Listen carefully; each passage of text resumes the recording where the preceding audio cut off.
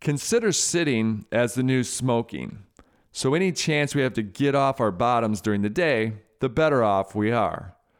Walking meetings are an excellent choice. Replace your next scheduled meeting with a walking meeting. Not only will we get a break from the monotony of sitting at our desks, but small doses of physical activity can be more powerful than coffee.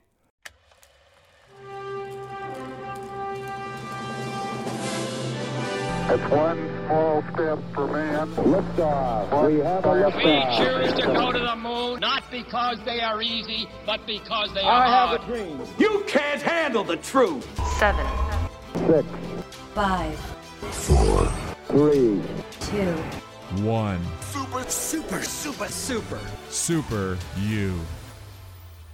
Thank you for joining us for today's Super You podcast. I'm your host, Eric Qualman. Most of you know me as Equal Man. For a lot of you listeners, you know what we're doing right now. Inspired by J.K. Rowling or Rowling, depending on what country you are in. The author of Harry Potter was giving her book away in segments on her podcast. I said, wow, that is an awesome idea. We're going to do the same thing with my new book, The Focus Project. Obviously, if you want the full version of the Audible in its entirety without interruptions, without sponsors, then feel free to go to Amazon and get that today. Kindle, paperback, also available. But anyways, without further ado, just wanted to say thank you so much. Focus on, and here's a segment from The Focus Project. Take recess like a first grader. The next time you're hitting a lull in the afternoon, instead of reaching for a soda, energy drink, coffee, or tea, go for a brisk walk or go up and down the stairs. Derek Randolph and Patrick O'Connor from the University of Georgia discovered that 10 minutes of moderate exercise is more stimulating than 50 milligrams of caffeine, which is the equivalent of a can of soda or a shot of espresso. Taking an exercise recess improves our psychological and physical well-being, especially if performed outdoors. It also helps us sleep better. An exercise recess helps break the pattern of becoming tired, then reaching for the afternoon caffeine, but then not sleeping enough that night, only to be tired the next afternoon, and then once again reaching for the afternoon coffee. It's a vicious cycle that many of us become trapped in. Consider sitting as the new smoking. So any chance we have to get off our bottoms during the day, the better off we are. Walking meetings are an excellent choice. Replace your next scheduled meeting with a walking meeting. Not only will we get a break from the monotony of sitting at our desks, but small doses of physical activity can be more powerful than coffee. Morning workouts. Only 1/5 of Americans get the recommended amount of exercise. This is largely due to 69% of us choosing to schedule our workouts in the afternoon rather than in the morning. Few people follow through with their workouts in the afternoon. Preparing our workout schedules for early in the morning will increase the likeliness of its occurrence. Working out early and returning home before anyone else wakes up helps you avoid cutting into precious family or friend time. Other benefits of completing your workout first thing in the morning include: number 1, it can burn fat more efficiently as fat oxidation occurs during exercise before breakfast. This process breaks down lipid or fat molecules, increasing weight loss and reducing type 2 diabetes. Number 2, in most regions of the world, morning weather is more conducive to exercising. Number 3, a feeling of accomplishment early in the morning gives us momentum for the day. Number 4, you only have to shower once. Number 5, it's done. Unsure if you'll be able to avoid the snooze button? Try laying out your clothes and running shoes the night before. Studies show you'll be more likely to exercise by doing this simple act. After finishing your workout, you'll feel energized and motivated to conquer the rest of the day's tasks. Do what works best for your schedule and body. But if you haven't tried working out first thing in the morning, give it a try this month. Can you dress for focused success? On busy days, we're often so rushed we don't give much time or thought to what we wear. In fact, we consider it a silent victory to have pants on as we rush from the house. But we need to understand that what we wear impacts our focus and effectiveness. Some of our most successful leaders prefer dressing comfortably. For example, Mark Zuckerberg enjoys wearing his casual clothes, the same gray t-shirt and jeans, to the office because he believes it allows him to think about more crucial matters. Steve Jobs wearing black shirts and jeans all the time didn't stop him from being one of the most influential business leaders. Richard Branson, founder of the Virgin Group, refuses to wear a necktie. While these leaders swear by their casual choices of clothing, other successful people take a different approach. Bespoke tailor Roberto Rivella states this opinion: generally speaking, what you wear to the office has some impact on productivity. As one of my CEO clients so eloquently puts it, when I'm at the office, I'm here to conduct business and look like I mean business.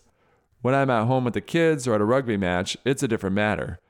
But I never mix the two, and therefore my business and casual wardrobes don't mix either.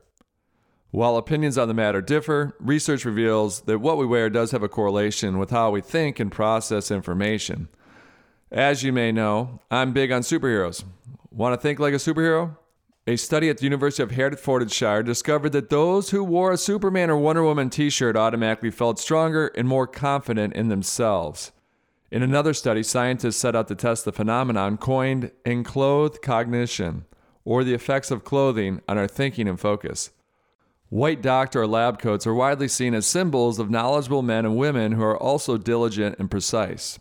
The study gave participants white lab coats to wear while completing incongruent trials. Meanwhile, other participants conducted the trial in their regular clothes. The result? Those wearing white doctor or lab coats immediately became more focused and attentive to detail, committing only half as many errors as participants not wearing the coats. I mostly wear the same thing on stage: green glasses, black shirt, white belt, dark gray pants, and fashion sneakers. This consistency allows me to focus less on what I'm wearing and more on my audience and performance. So, try it out or try it on. Clothing not only impacts how other people perceive us, but also how we perceive ourselves and how we focus. This month, test to see what works best for you. Power suit, white lab coat, jeans, or Wonder Woman shirt. Chapter summary. The one big thing. Small steps are better than no steps. 10 minutes of exercise at the hotel is better than 0. My grade this month was a B-. While I made improvements in many areas, there's still room for consistency with my sleep, workouts, and diets. My top takeaways from this month. Identify your negative triggers and try to avoid them. For example, beer equals corn chips. 2. Identify your positive triggers and pull them close. Wearing your running shorts to bed equals that you're more likely to run in the morning. Number 3, all things in moderation. Number 4, comparative trading and food theory of relativity. Would I rather have this now or something better later? Number 5, enjoy an occasional slice of chocolate cake. Live life. However, the key is making sure our indulgences are worth it. Don't waste an indulgence or something that's so-so. For example, random Halloween candy. Before indulging, ask yourself, is it worth it? Am I actually hungry? 6, eat brain foods to improve your focus.